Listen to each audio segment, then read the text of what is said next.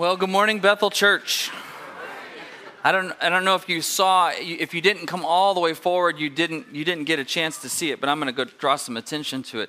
Some kind person, maybe Cupid, delivered marshmallows on a stick in the front row as incentive to move forward. And so this one's mine. So I'm as far forward as it gets. Here, I'll set that over here. I want to welcome you this morning, and I want to make a quick announcement. We've been talking about a Time to Build fundraising campaign so that we can expand our facility. This is one of those mornings where you can certainly see the need for it.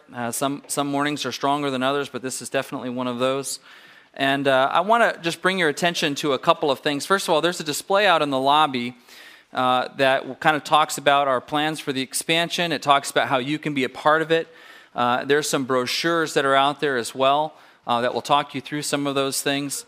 And I also want to draw your attention to your bulletin. If you look inside the bulletin there, on the bottom left-hand corner, we will keep you apprised of the giving to date for that particular program. So you see our regular tithes and offerings there, and at the bottom you see donations to date for a Time to Build. And so at this point, we have in hand $776,000. Praise God for that. Isn't that amazing? We've got a ways to go. And I want to talk to you about that a little bit, just a couple of things. When my family first got here, to be honest with you, this facility didn't look all that different.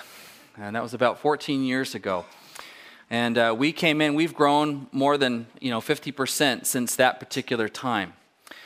Since then, we've made some changes to the building. If you remember, those of you who were here, how many were here about 10 years ago or more? Can I see your hands? So those of you who were here that long ago, you remember when the nursery was right there in the foyer. And there was the narrow hallway, also known as the cattle chute, right, to just ram people out of here quickly. And it basically said, get out of the church as quickly as possible. And we were able to kind of move that facility and put it on the outside and create more of a corridor. We put in a coat room to increase some room there. We moved the office. Upstairs, we've done some minor changes.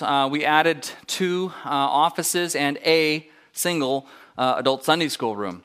And really, since we came in the last 14 years, those are the major improvements that the church has made to this facility, even though this church has grown at least 50% since that time.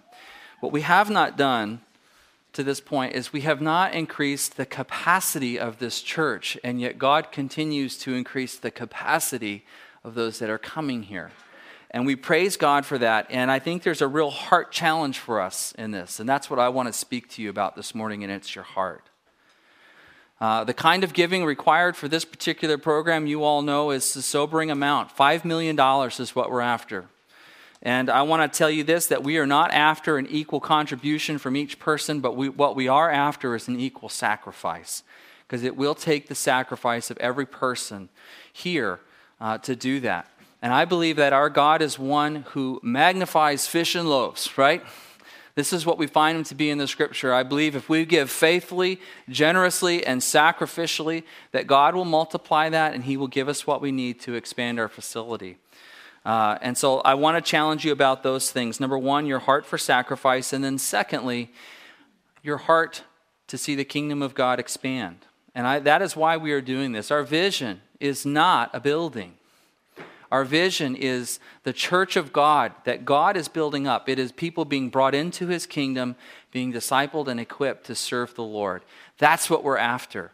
And to that end, we want to enlarge our building to make that possible. God continues to bring us more and more people, and we praise God for that, and we do not want to shut the doors and say, sorry, Lord, we're full. We want to say, keep them coming, and we'll keep equipping them. So that's what we're after. Lots of questions come up. We did a lot to kind of lead into why we're doing this and how decisions were made and some of these kinds of things, but as you know, vision leaks, and you have to keep telling people what the vision is and reminding them of these things. And so I want to show you this. This is, if you go to our church website, a lot of information is there, actually. Maybe it's been a while since you visited the website, but I'm gonna get your squinters on right now because you're going to have to look hard to see what's on this. But this is, if you go to our church website, you will find the following. You will find, there's the home page, and over to the right-hand side, you will find a tab that says A Time to Build. It's on the far right. And it's going to go in just a second here, I think. Maybe not. Oh, I've got to click it. Nope. It's not going to work for us. Well, oh, it's just not doing it on the back. Oh, there we go. And here's the slide. You can scroll down. There's all kinds of documents there about our vision and why we're doing this, the fundraising. There's pictures and plans on there. There's a sermon series that we did over a year ago on a culture of generosity.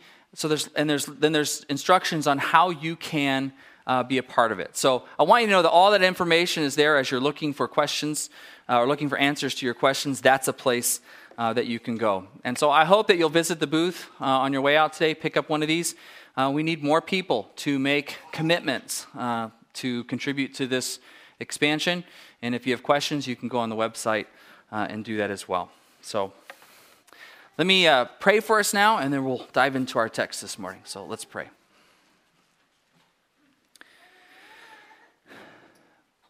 Father, I'm thankful that you are one who built your church. And by that, I don't mean brick and mortar and walls, but you draw people to yourself. Lord, you reveal yourself to them. You reveal to them a saving knowledge of your Son, Jesus Christ.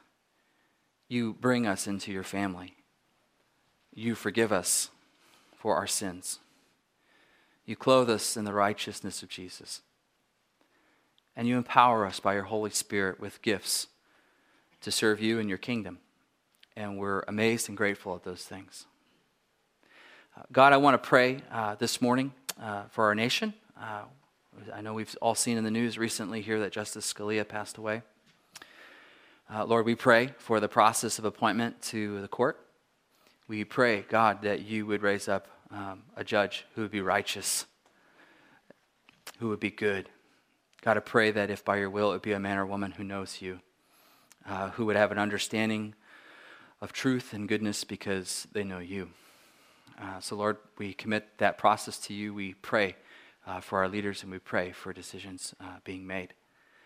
Lord, we pray for this time right now. As we come to your word, we ask, God, that you would teach us through your word, that your Holy Spirit would illuminate the truths of your own word to us. God, I pray that I would not be in the way or an obstacle at all.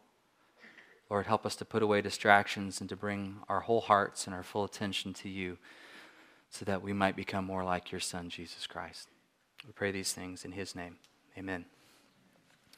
If you'd open your Bibles to 1 Corinthians 12, we'll keep pressing on here through the book of 1 Corinthians, messy Christianity. I have on your notes a quote at the top by G.K. Chesterton, provocative guy. He says this: "One of the most difficult things to accept in the Christian faith is the incredible value and dignity that is given to the human soul." And one of the ways that we see God's honoring and dignifying of the human soul is that God does not just allow us to be recipients of salvation through his redemptive plan. Not just recipients, but he calls us, he invites us in to be participants with him in his redemptive program. And that is amazing to me. It's not just something he bestows on us, but it's a process that he calls us into. He calls us to serve alongside him in his redemptive work, his restoration project with planet Earth and with the people that he made. And he actually deputizes us with authority for the task and his empowering presence. We're told that in Matthew 28 in the Great Commission. And he also equips us. He equips us to be his ambassadors, people carrying out the mission of God with the spiritual gifts that God has empowered us with. And that's what we're going to be talking about this morning. One of the ways that we experience the dignity and the honoring of God given to us is through the distribution of spiritual gifts to his people. And so the broad point that I want you to hear this morning, what I'm going to be trying to get across is this, is that spiritual gifts mark us as God's people, and they equip us for God's mission. Spiritual gifts mark us as God's people. They seal us. The Holy Spirit is a seal for us, and the gifts are an indication that the Spirit is within us, and they equip us to carry out the mission of God. If you look at chapter 12, verse 1 begins with the words, "And now about spiritual gifts." This makes it clear to us that Paul is answering a question that was brought to him by the Corinthians. And as in the other cases where we've seen this same kind of construction, the Corinthians' specific question isn't given to us. It's not provided for us. And so we're kind of left to speculate what they might have asked to solicit this kind of a response from the Apostle Paul. And I think it would have been something like, "And which spiritual gift is the most important?" Now again, I'm speculating, so I hold that open-handed, but it seems to me to be a question of that nature. And it kind of reminds me of, if you think of the disciples, remember when they were arguing, we see it in two different occasions in the Gospel of Luke, in Luke 9 and Luke 22. And they're arguing amongst themselves about who will be the greatest in the kingdom. Remember this? Like children, just arguing and bickering amongst themselves. And I think this is the same kind of discussion that was happening in the Corinthian church, and I think it's the same kind of thing here that Paul is actually correcting. Once again, Paul seems to be dealing with the self-centeredness and the spiritual posturing of the Corinthian believers. They certainly lived in a social climbing culture, as we know, as we have looked at the nature of the city of Corinth. That was the way things were, and that same kind of culture had crept into the church, and that seems to be really the prevailing issue, the prevailing theme throughout these couple of chapters here. This social climbing, this spiritual puffing up, this self-centeredness and swagger among the Corinthians. We saw it in the first part of chapter 11 where some, especially the women, were throwing off some of the conventional and culturally acceptable signs of respect and submission to authority. In the name of freedom, they were coming and throwing off these things. And Paul regulated that and said, hey, wait a minute here. Don't come in a duplicitous fashion. Don't come in a spirit of prayer and prophecy and yet throw off the rightful respect and honoring that you ought to be displaying. We also saw it in the second half of chapter 11, where some were coming to the Lord's Supper feasting, right? Getting to the front of the line, eating tons, and yet leaving others hungry. There was a self-centeredness there. And now we see it, the same kind of attitude over the battle of whose gift is best. Same kind of spirit that's on display here. I think verse 19 in chapter 11 is a really telling, a very descriptive and revealing verse for this whole section, in fact, where he says this, the Apostle Paul says, "No doubt there have to be differences among you to show which of you have God's approval." Like children fighting for the front seat in the car, right? The Corinthians are posturing, looking for some distinction among themselves so that they might feed their pride and feed their swagger and have a sense of superiority among the church community. And so Paul once again corrects and he regulates this behavior. And in this particular case, Paul helps them to understand the nature and the purpose of the spiritual gifts that God has distributed to his people.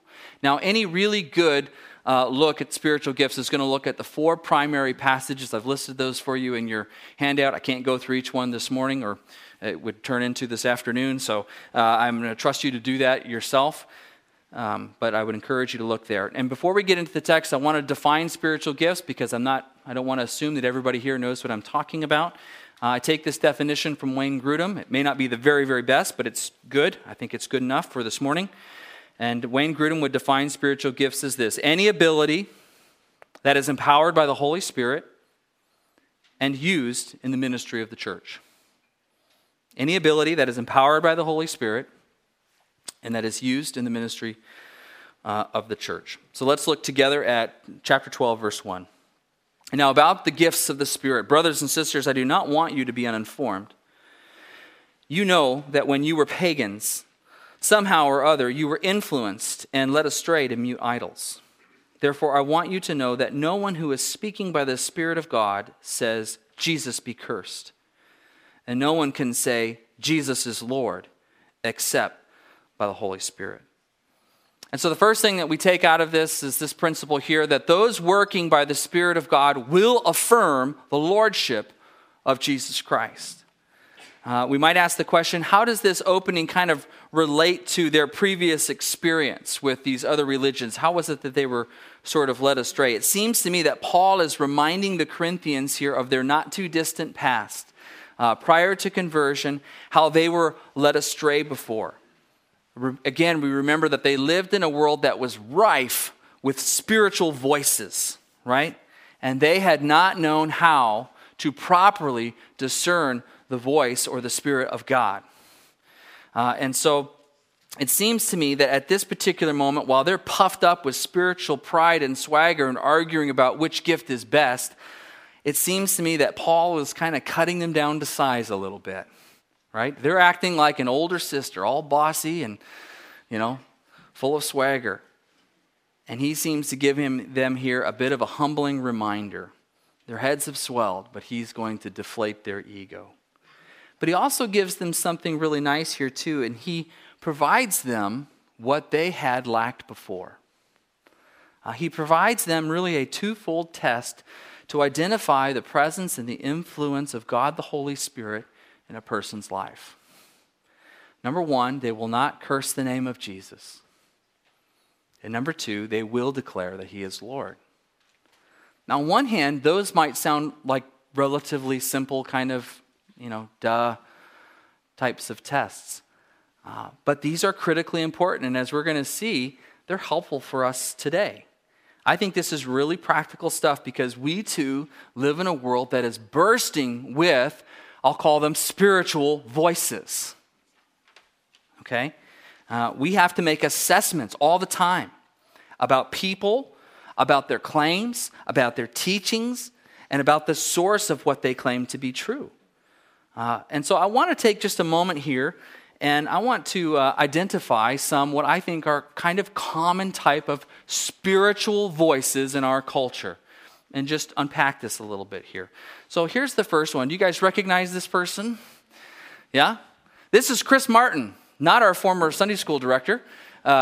This is Chris Martin, the lead singer for the group Coldplay, who incidentally, or not so incidentally, just performed at the Super Bowl halftime show last week. Interesting fellow. This particular guy was raised Episcopalian.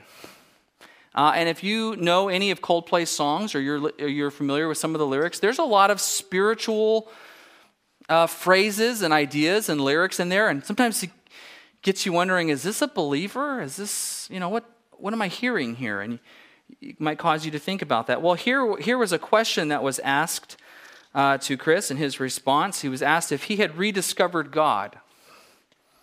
And his reply was, have I rediscovered God? No. I'm always trying to work out what he or she or it is.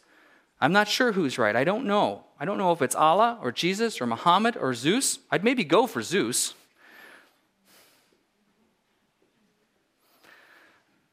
Elsewhere, Chris Martin has identified himself as an all-theist. All things are God. Interesting. Don't press him too hard with questions on that. He won't have answers, I promise you. So here's one figure. Okay, here let's look at another one. I'm gonna hit home here. Okay. Do you guys know this fella? Glenn Beck. Okay, popular conservative radio and television host. In 2010, Glenn Beck called for national renewal, a national spiritual renewal. Sounds good, right? Sounds good. We certainly need that. Many evangelicals were sympathetic to that call, including among them Dobson, many others. Here's the thing, though. Glenn Beck is an avowed Mormon. And Mormons deny the Trinitarian nature of God. They do not affirm that there is one God, three in one. They affirm that there are three distinct gods. And so you have to ask yourself, if he's calling for spiritual renewal, what are we being renewed to here? I want to recognize too, I don't want to commit the genetic fallacy, which is that anything that comes out of one person's mouth is, by virtue of coming out of their mouth, worthless. I'm not saying that. I think this guy has some very interesting things to say. But when he's making a spiritual claim, I think we need to test that. Let me take you to one more here. We're really going to hit home now. There she is. Oprah. And I know you guys are thinking, oh, come on, don't pick on Oprah. She gives cars to teachers, right? You know, how can you not like Oprah? How many teachers do we have in the house? I know you guys like her. Oprah was raised a Baptist. And, but she, and this is an understatement, overtly affirms the New Age religion. And then some. She goes on to tout that there are many ways to God. That God is, this is a quote, that God is a feeling experience and not a believing one. And if your faith is a believing one, then you're not worshiping the true God. Okay. So what am I getting at here? What I want you to understand is this. We have a lot of public figures who claim the mantle of speaking with a spiritual voice. Okay? But they do not affirm the lordship of Jesus Christ. And so I think in those cases we need to ask ourselves if this is a spiritual voice that they claim to speak with, then what spirit is it? It's not the Spirit of God. And I would go a step further to say there are no neutral spirits. It's fine if they have advice to give, if counsel, thoughts, it's worth hearing. But if they're claiming to speak with the spiritual voice and they don't affirm the lordship of Jesus Christ, then you had better question the spirit with which they're speaking. We might be sympathetic to their artistry or to their political views or their generous nature, but we need to be discerning about their so-called spiritual voice. Anything that does not affirm Jesus is Lord needs to be thrown out. The Bible tells us overtly, not only here in Paul's, the beginning part of this passage, but also in 1 John 4:1, the Bible tells us to test the spirits. 1 John 4:1 says this, "Dear friends, do not believe every spirit, but test the spirits to see whether they are from God, because many false prophets have gone out into the world. And this is how you can recognize the Spirit of God." Okay, here we go, a test. This is how we can recognize it, so pay attention. "Every spirit that acknowledges that Jesus Christ has come in the flesh is from God. But every spirit that does not acknowledge Jesus is not from God. This is the spirit of the Antichrist, which you have heard is coming, and even now is already in the world."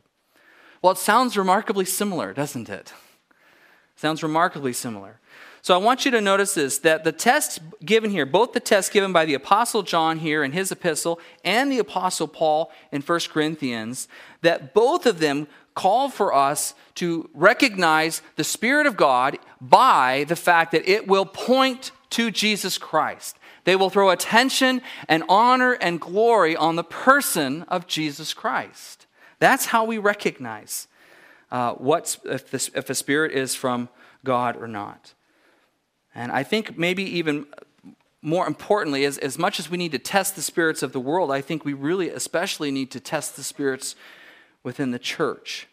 I see a really deceptive and dangerous pattern within the church today, especially among sort of charismatic types of churches, and that is this: there is a fascination, a super fascination with the Holy Spirit himself above the other members of the Trinity. And when I see that, I get deeply concerned. I would tell you this: be wary of those who pay more attention to the phenomenon of the Holy Spirit or the person of the Holy Spirit, such that that work begins to eclipse that of the other members of the triune God.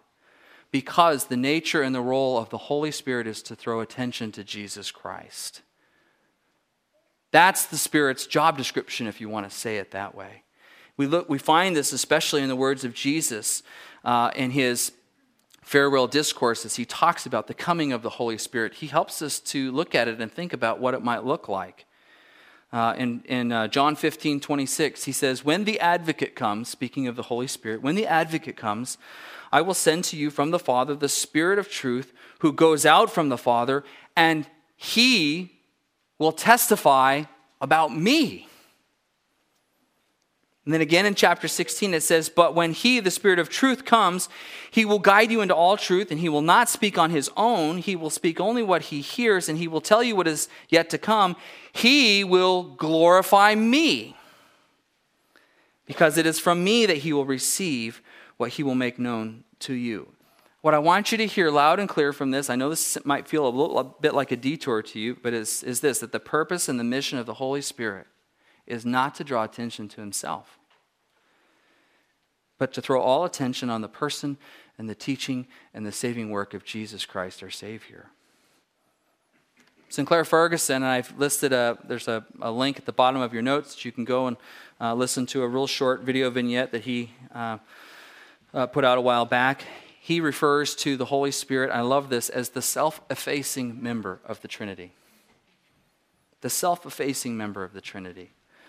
He shows in this particular article really the humble and almost behind-the-scenes work of the Holy Spirit and how the Spirit draws attention to Christ, which, as you can see here, is really in contrast to the braggadocious and puffing up, self-centered concerns of the Corinthians, right? Notice this too in our own culture. It's interesting to me that it's perfectly acceptable in our culture to be spiritual, right? You know, if it's good enough for Oprah, Glenn Beck, Coldplay, whatever, general spiritualism, that's fine. That's sort of well regarded in our culture. But it's not acceptable to declare that Jesus is Lord. And you say that, you have made a stand that is offensive to most. And so, friends, the tests. We are to test and evaluate spiritual claims and spiritual work. We're to ask these questions. Does it draw attention to Jesus? Does it glorify Jesus or something or someone else? Does it remind us of the things that Jesus already taught? Does it affirm the lordship of Jesus? Evidence of the work of the Holy Spirit is that much would be made of Jesus Christ. As we move into really the second section here, we're going to see that the Holy Spirit works in different ways through different people. We're going to see a wonderful combination of both diversity and unity, and that those two are not in opposition to one another, but in fact that unity can be enhanced by appreciating the variety of gifts that God has given through his Holy Spirit to his people. Look at verse 4. There are different kinds of gifts, but the same Spirit distributes them. There are different kinds of service, but the same Lord.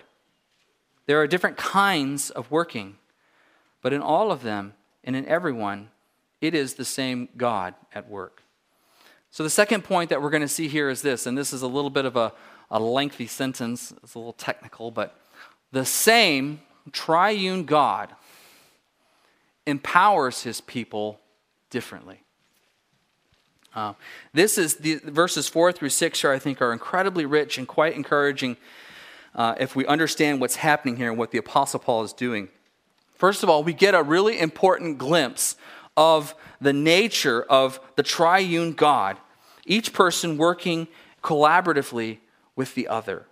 In fact, there are very few passages in really all of the Scripture where we find each member of the Trinity at work within a single passage. I don't know if you've ever done a search on the Trinity or sort of tried to enhance your understanding, but it's hard to find a single passage that have a reference to each member of the triune God. Very often we'll see two, but not always three. But this is one of those where we see all three members of the triune God working together. Spirit is a clear reference to the Holy Spirit. Lord here is a reference that is frequently attributed to the Lord Jesus Christ. And God here is the most commonly, as it's used in the New Testament, refers to God the Father, Theos. And so we see this clear construction of a Trinitarian reference here.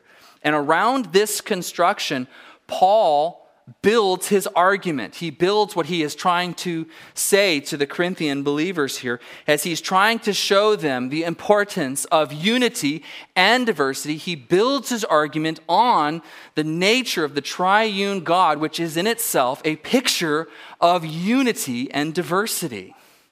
It's a powerful argument that he is making here and a really brilliant construction as he puts it together.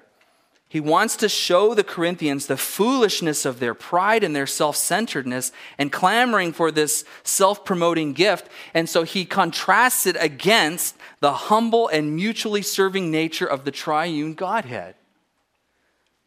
It's fascinating. It's as though he's telling them, you're claiming a right and a privilege which God himself does not. Each member of the triune Godhead does not puff themselves up, but is, as Sinclair Ferguson said, if I can use his term, self-effacing, showing honor and deference to the other. There is humility even within the Trinity. And we see that unity and that diversity within the Godhead, and we see it also in the people of God. What we find is that the spiritual gifts here have a common source. In other words, I want you to think about this. This might take a second for it to kind of sink in, but understand the same Holy Spirit that indwells you indwells me. It's not a different Holy Spirit. We're going to hurt our minds here a little bit for sure, but the same Holy Spirit that indwells you indwells me. And the same Holy Spirit that empowers you with a unique spiritual gift empowers me with spiritual gifts. They may be manifest in different ways, in different gifts, but they come from a common source. And I think it's really important to understand that the source of these gifts is from the triune God. In other words, it doesn't come from us. There's no place for us to be prideful and to have this self-centeredness and this kind of swagger. In fact, Paul had already kind of provoked them with this same kind of thinking earlier in the book in chapter 4 when he asked them the question, for who makes you different from anyone else? Or what do you have that you did not receive? And if you did receive it, why do you boast as though you did not? If we have a spiritual gift that God has entrusted to us, that he is using and working mightily through us, there's no room for boasting. Because at the very best we can say, God has taken this particularly frumpy lump of clay and done something that I could not do myself. The source is from the Lord. That's where spiritual gifts come from.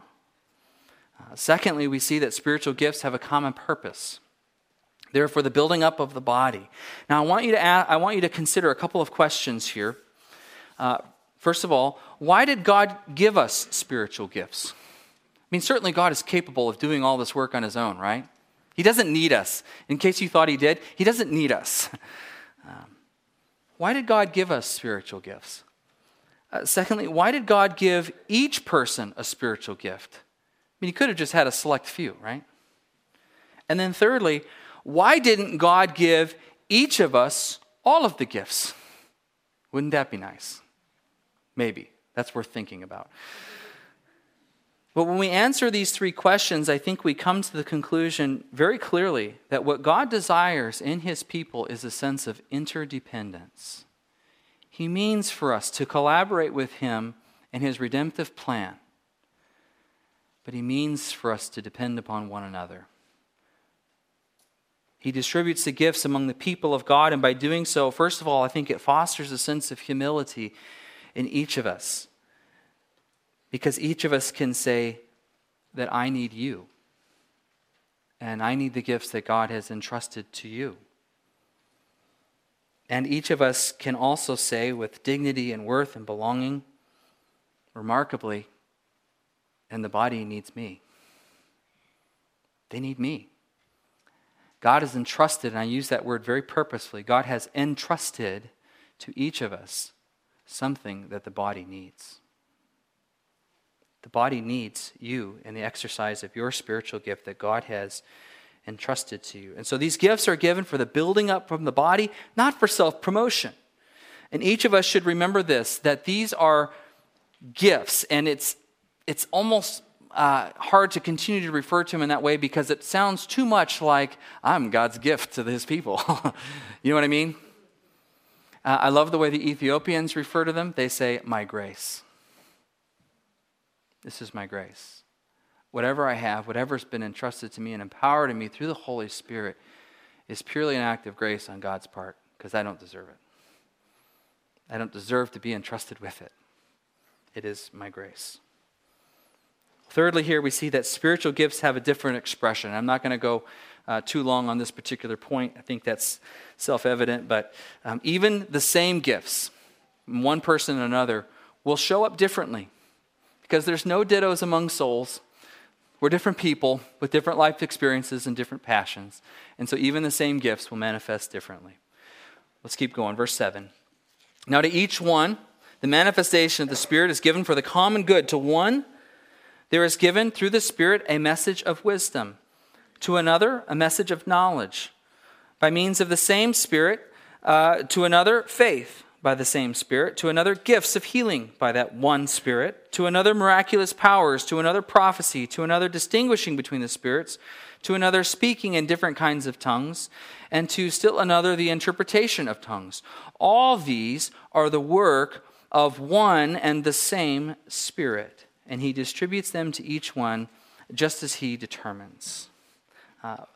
So firstly, we need to understand this, that we are gifted differently, and here's the emphasis, as God, the Holy Spirit, desires. I think there's really two strong temptations for us. I want to caution you against these. The first is this, that it is so easy for us to judge others according to the gifts that we ourselves have. Have you experienced this? I'll give you an example. One of my own gifts is teaching. Okay, I'm here by God's grace able to teach this morning, and it's an incredible privilege to do that. But it can be really easy for me to be judgmental of somebody else and say, why don't you understand what's in the text? Just read it. Read the context. Ask the questions. Pray. Let the Lord bring it to your mind. When I look at a text, and I'm not bragging, I'm just saying by God's grace, this is what happens in my mind. I see the themes, I see the central point, I see the context, I can think about your lives. I love you guys, I know what's happening in your lives. I'm able to read it with your eyes and sort of put some application together that we run into. And it happens with, I don't mean to say that I don't labor at it, but it happens by God's grace through the power of the Holy Spirit. So that comes very naturally to me, and I can look at somebody else and go, come on! What's wrong with you, And you can do the same to me. Especially those of you, who have the gift of compassion.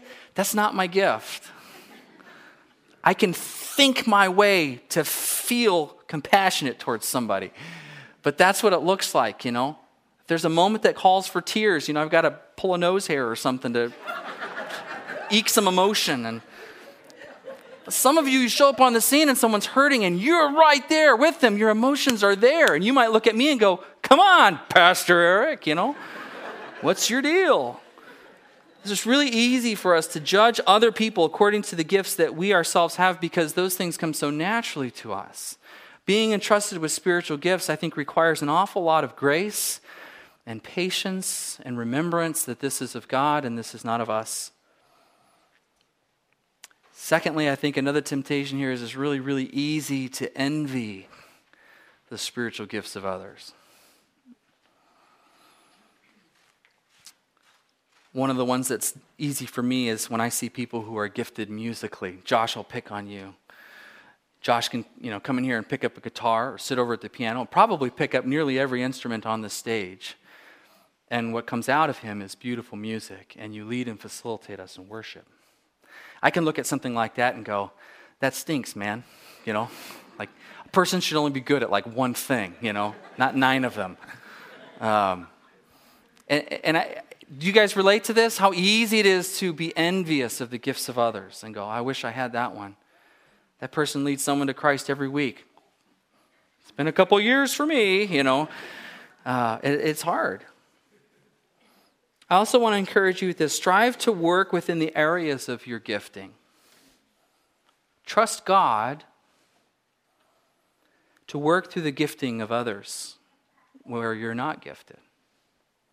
A really wise woman, Ann Williams' mom. I don't know Ann Williams' mom's name, but Ann's not. I haven't seen her this morning. She'll probably come to second service. But Ann Williams' mom had a great quote that I heard years ago and has stayed with me. And she says this: "Not every opportunity is a calling." Is that good? Not every opportunity is a calling, but God has gifted you to some things that He has called you to. And I think to the best of our effort, we need to work within the areas of our gifting and trust that when there are other opportunities, that God will supply one gifted for those areas. We want to work in the areas of our gifting as best we're able. And so we always need to, I think, be reminding ourselves of what my spiritual gifts are. A couple things real quick. Gifts are authenticating marks. They show that one belongs to the family of God because the Holy Spirit is evident in them, especially in their characters. We see the fruit of the Spirit, but also in an exercise of gifting for the sake of the edification of the body of Christ. And they're also given for the common good, right? They're not given just for personal amusement or self-promotion, but to be used in service to the body, to encourage, to strengthen, to build up so that we will be complete together and so that nobody would be complete in and of themselves. That's why they're given. And so we are meant to know our spiritual gifts. And we are meant to use our gifts for the good and the glory of God. And I want to tell you, you can take spiritual gift tests and all these kinds of, and some of them are valuable, but here's the best way to find out. You want to know the very best way. Go to your small group, okay? Or a group of people that you're really close to that know you, and ask them. This is not self-promotion seeking, but ask them, what are the ways in which I bless you? What are the ways that I build you up as a Christian? And listen to them. Because gifts were given not for ourselves, but for the body. And so the body will be the best ones to tell us the ways in which we encourage and bless and build them up. And so when they tell you, man, your gift is compassion, because when I'm hurting, you're right there with me. I know when I'm hurting, I want to find so-and-so, because you'll meet me there in my pain. That is one of the best ways you can find out your spiritual gifts. As I told you earlier, mine is teach. I think the three that I see are teaching, leading, and shepherding. Those are the things that I believe God has put in my life or empowered me, and those are the things that people affirm back to me. I'll tell you this too. Here's three of my non-gifts. Want to hear these? I could have a lot of fun with these. Administration, compassion, service, and ironically, evangelism. I'm a minister of the gospel. That's frustrating to me, that God does not seem to use me often in evangelism. Administration is particularly frustrating, not only for me, but especially for the gals in the office. You should hear me whining, when it's time to turn in my receipts and reimbursements. It's sad. It's just sad. Those are my non-gifts. Now, I want you to understand this. There are some things that I have to do because I'm a Christian, right? I don't get to say, I'm not gifted with evangelism, so I won't. I'm called to evangelize, right? I can say, I'm not naturally compassionate. The Holy Spirit hasn't empowered me to do this with excellence. But I am to be compassionate, right? I mean, sometimes I'm working against the grain here, a lot of the times, but that is what sometimes I'm supposed to do for the sake of obedience. But there are some areas in which God has especially equipped us, and I think to the best of our abilities, we want to focus on those areas. Lastly here, and I need to wrap this up, gifts are given as God the Holy Spirit desires. As God the Holy Spirit desires. We're going to talk next week some more about the miraculous gifts. I know many of you probably have questions about that. I'll give you a hint at the outset. If you're interested in the debate, Eric, are you a cessationist or not? I'm going to tell you, I'm not. I might be a practical cessationist, but I don't think the Scripture allows me to be a complete cessationist. And we'll talk about that more next week. But here's the thing. God is supreme over the gifts of the Holy Spirit. They are determined by none other than the Holy Spirit himself. We cannot choose to impart a gift to somebody. I'll tell you one quick story and ending here. A friend of mine, once upon a time, strongly desired to have the gift of speaking in tongues. And he was around a particularly charismatic group of people who said, we can do that for you. We'll impart that to you. So just gather up. So they came around him, they laid hands on him, and they prayed fervently for him. And they said, now, after we're finished with prayer, I want you just to open your eyes and say the first thing that comes to your mind. And so my friend here is praying ardently, opens his eyes and says, floor. Now, I'm not trying to diss the speaking in tongues. I'm going to tell you, I've prayed for this gift myself, especially when I was going over to Ethiopia. I said, Lord, if it would be your will, I would love to have the ability to speak Amharic to these people for the sake of the gospel. And all I can remember is Shintabate no, which is where's the bathroom. So I didn't get that gift. God determines. God determines. He distributes as he desires. Spiritual gifts are marks. It marks us as God's people, and they equip us for God's mission. Let's pray. Lord, you do give us incredible dignity and worth. You have rescued us, but you have also equipped us. You have marked us as yours, your people, whom you have brought into your family and made your very own. And we didn't deserve it. We didn't deserve that act of grace, and then you poured grace upon grace,